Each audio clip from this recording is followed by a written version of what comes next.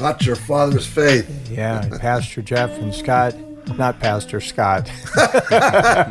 Don't laugh. Did you too just loud. say that? I just didn't even catch that. Steve, our friend Steve Gardner joins us too today, and Steve is much closer to the pastorhoodness than I am.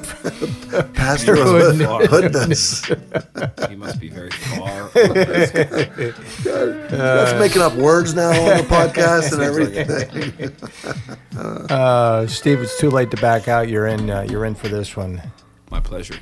So last podcast we talked about the 40 days following the resurrection of Christ, and we brought Steve in for I have no idea. Jeff? Actually, there's always wisdom when we talk to Steve. Absolutely. Specifically. So recently, Steve's been talking to me about some sermons that he's been listening to. Rick Warren out there in California, Saddleback. Really well-known pastor, and so he's picked up some nuggets from him, and he's been kind of passing them along to me. And I thought, some of those, let's talk about that, because we ended with, were the 40 days after the resurrection, before Jesus ascended, and people saw him, were those important times? And of course, last week we talked about they were important and why they were important, right?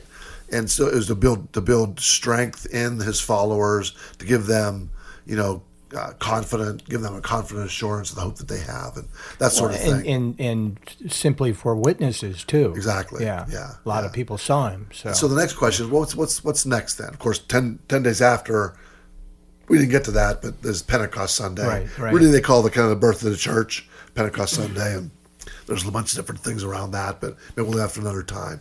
So now we're left with the rest of the Bible. You know what I mean? So go ahead, Steve. Let's talk about the purpose of it all. Take on the rest of the Bible I'm for going us. to go out to my car. Let's see who's take over. Well, I'm going to let you experts handle all of that. So my questioning and my study has come from, let's fast forward over 2,000 years, right? Not just 40 days and, even the rest of the Bible.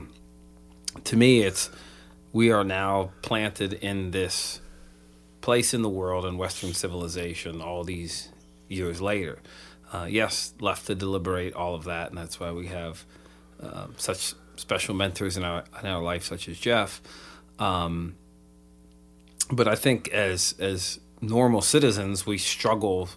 Normal citizens who want to follow Jesus and follow his way in this world, I think a lot of folks who call themselves Christians struggle with balancing. So you and I talked, Jeff and I were having a conversation over the weekend about, I think a lot of people look at it as pieces of a pie, right? In our spiritual life and following Jesus and our religion or our church attendance is always a lot of times just a piece of the pie. So how do I make the pie being your life? Yes, the pie being your whole life. Okay. So your finances, your marriage, your piece. friendships, your personal development, right? So everything. Yeah. And then I think people get the idea that if I can have a whole bunch of pieces and do really, really good in each of those areas, then I've got a fairly good life. Okay. But I think once you've studied that for long enough, and I have certainly studied the idea of personal development, whether it's in the business world or finances, for a good while. And I always leave that with this aching, very sobering realization that it just falls short, right? So it's what the Bible calls the world. But we have to live in it. We have to function in it. We have families, and we do have finances, and we do have jobs, and we do have kids, and so I'm moving to a place, and Jeff and I were discussing this, where you realize that Jesus is not a piece of the pie, he's the whole pie, and everything kind of disseminates out from there, if that makes sense. And so, okay, I've decided that I'm going to lead a life that honors him, that exhibits his characteristics, and I'm going to tell my story and what he's done in my life. And then you look at it and say, well, what does that mean then? What does he, in a word or two, what does that look like? And that's when I was listening to Rick Warren, and he brought up the fact that really it all boils down to love and relationship. That we were put on this earth to be with each other. And you hear that truth, and you look at a world that is pretty much doing everything it can to do the opposite right now. And so I look at that and go, I know that's it. I know that's the truth. Yeah. I know that's...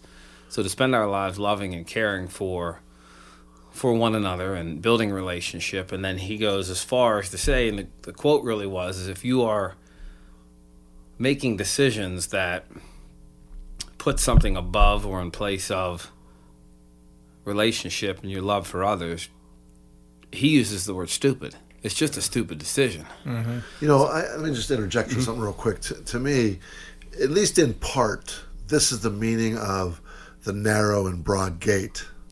The broad gate is just the world and all the ways of the world, and I don't mean just I don't mean it just in a bad way. All the the bad, just the way of the world. Out there, and I'm making money and I'm doing things myself and fame and fortune and building my ego and all that kind of stuff. That's this broad way, right? And the narrow way is the way of not looking inward but looking outward, putting others before yourself, and love. That's a narrow way, and not a lot of people, not a lot of people are choosing that way right now, right?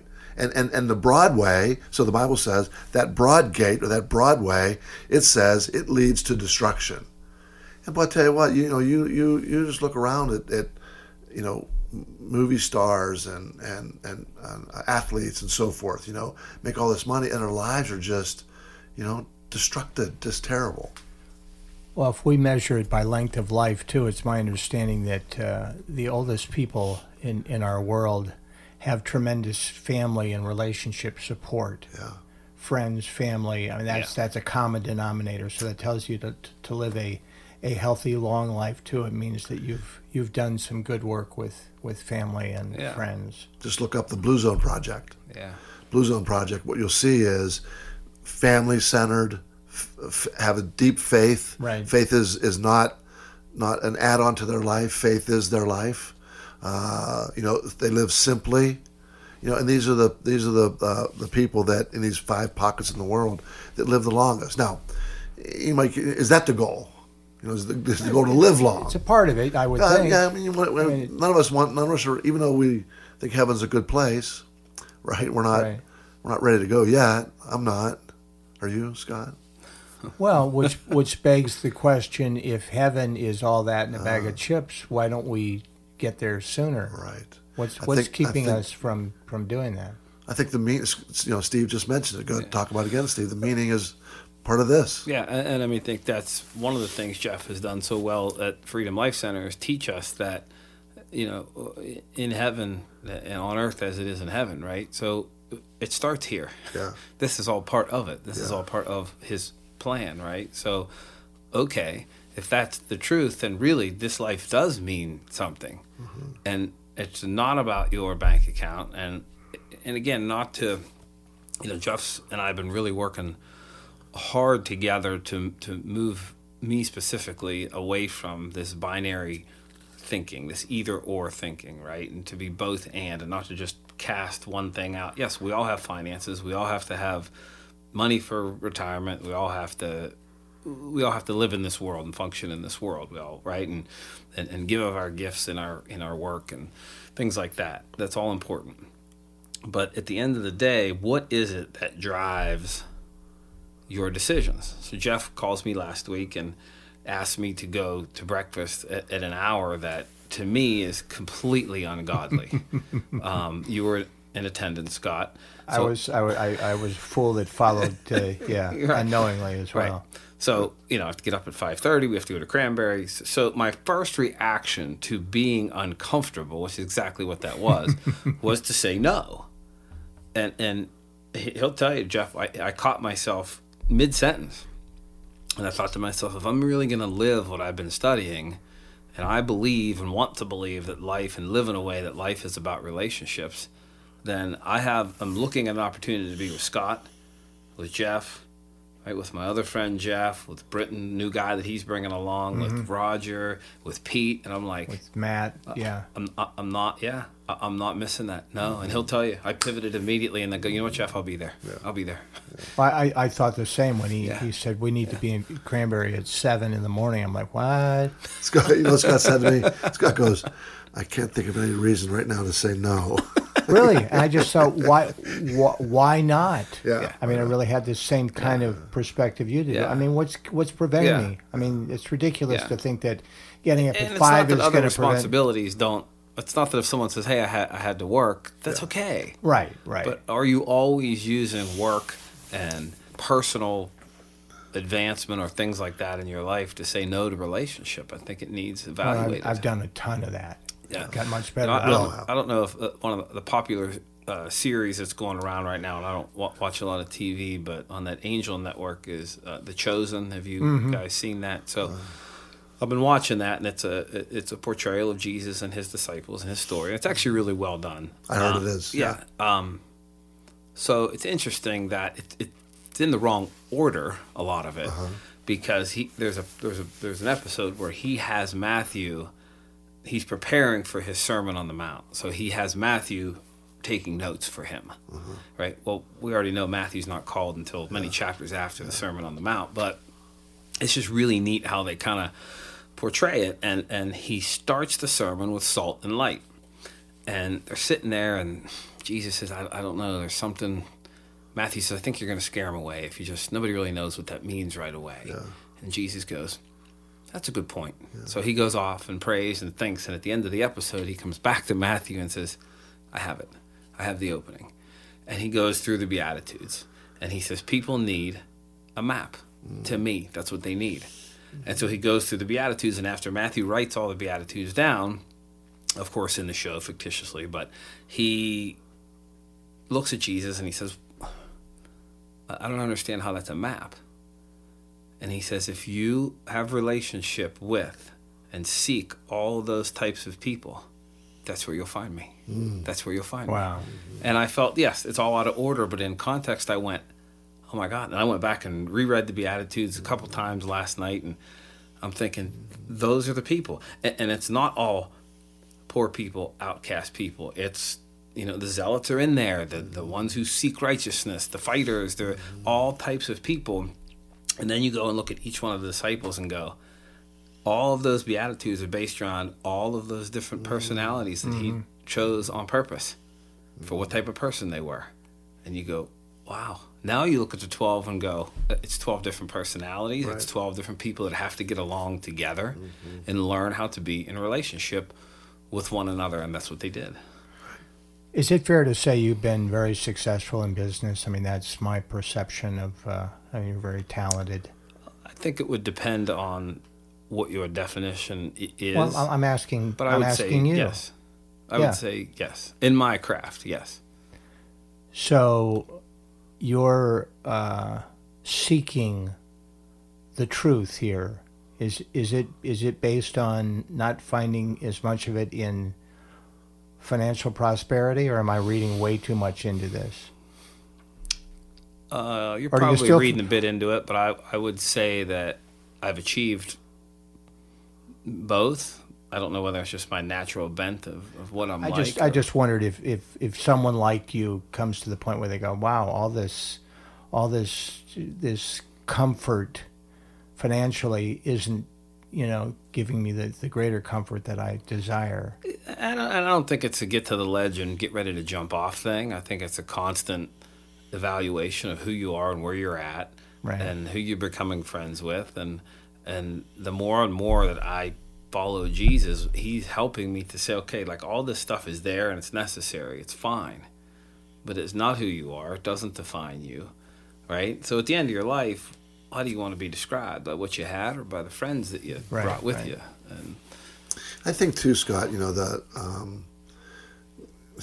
the Bible doesn't teach that money is the problem. It teaches that the wrong perspective of money is the problem, right? And so it's not being I'm trying to find a lesson here from Steve. Come on, guys. Yeah. What's the lesson, Steve? Well, I would think the lesson is this, just as we started it, is that if you are spending your time focusing on things that are not creating, cultivating, and being in real relationship in your life, you're putting your ladder up the wrong wall. Yeah, missing the boat. You're leaning your ladder against the wrong wall. You know, we all have friends that are really, really good at what they do. It doesn't mean they're bad people.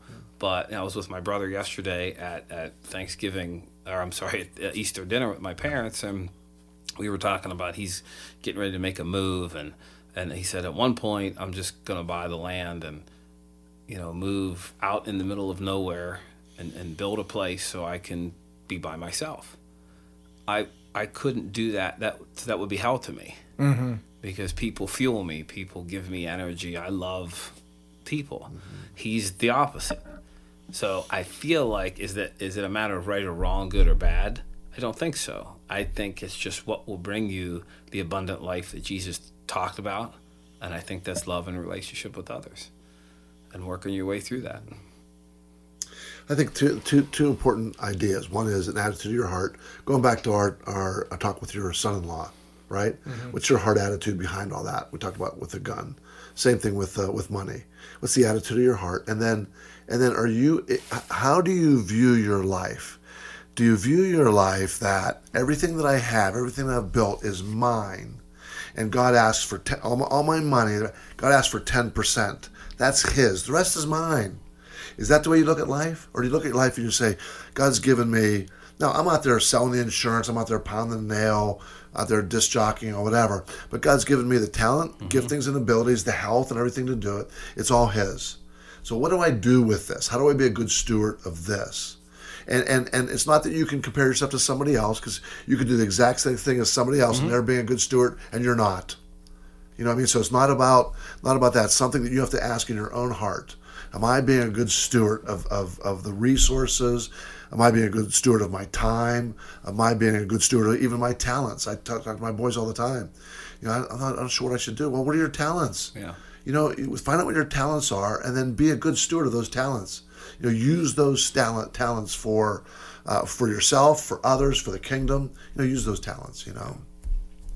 So I think all it's not one thing. Yeah. It's all these things together. Yeah, and I think the question always comes down to, if all of that stuff was taken away in an instant, how would you feel? How just the rich man walked away very sad. Right. Right, when he was given the answer. So I read a very, very interesting article, and the guy in the article did say 90% of people, when they finish with this question, I'm going to ask them this thought process, this exercise, they don't feel good at all.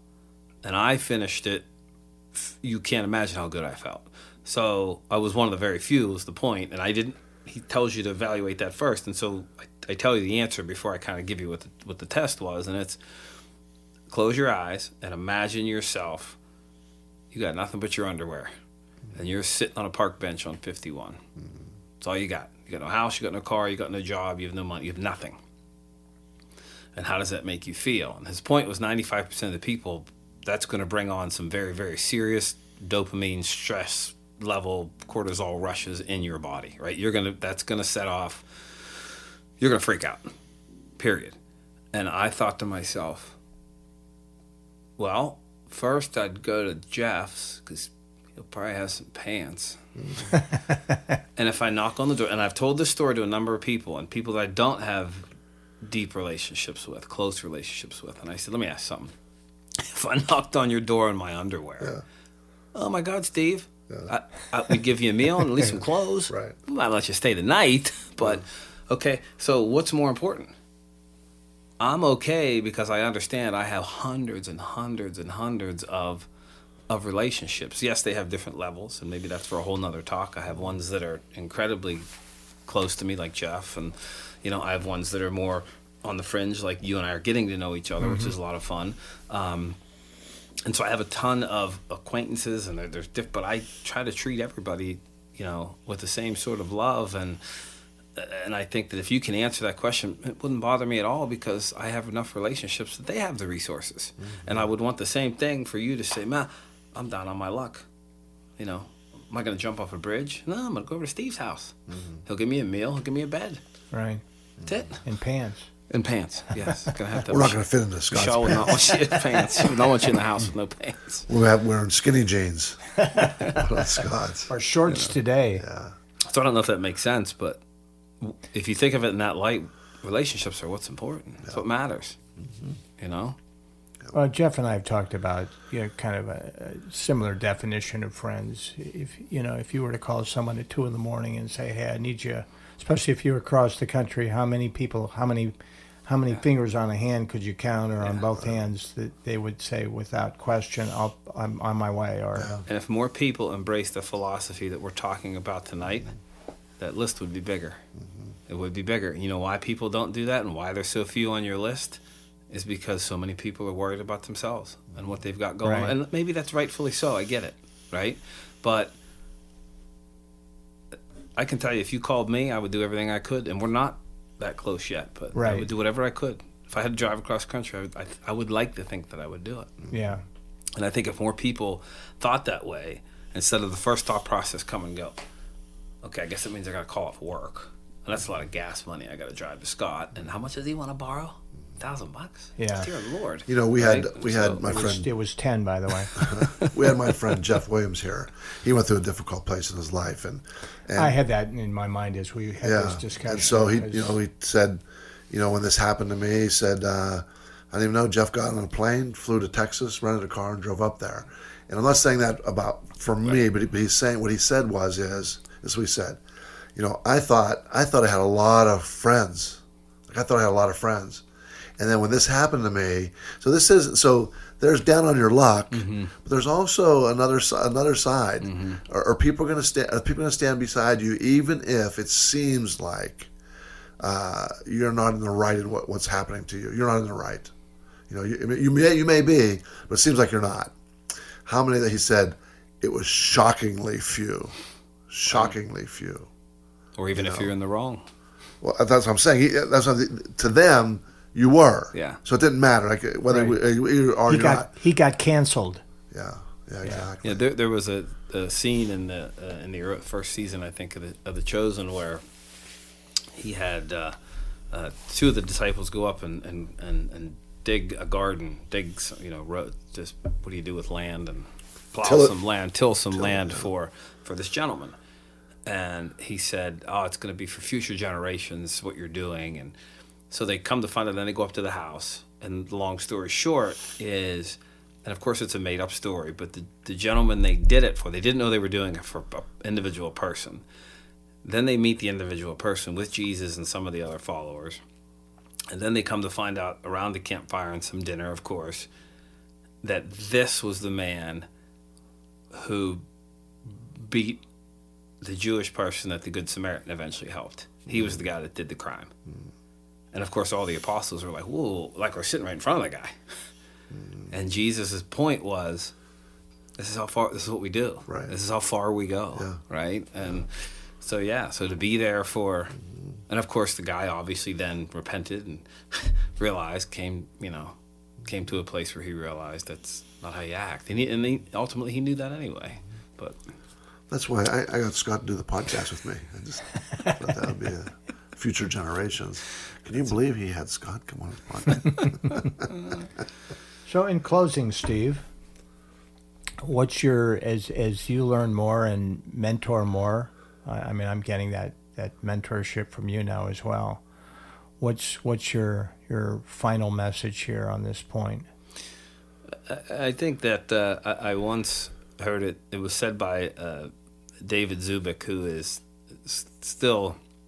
was then and still is the Catholic bishop of the Diocese of Pittsburgh for that denomination. And he was on a radio show and I was listening to it, and he said, what if we treated everybody that we approached as if we were Jesus Christ?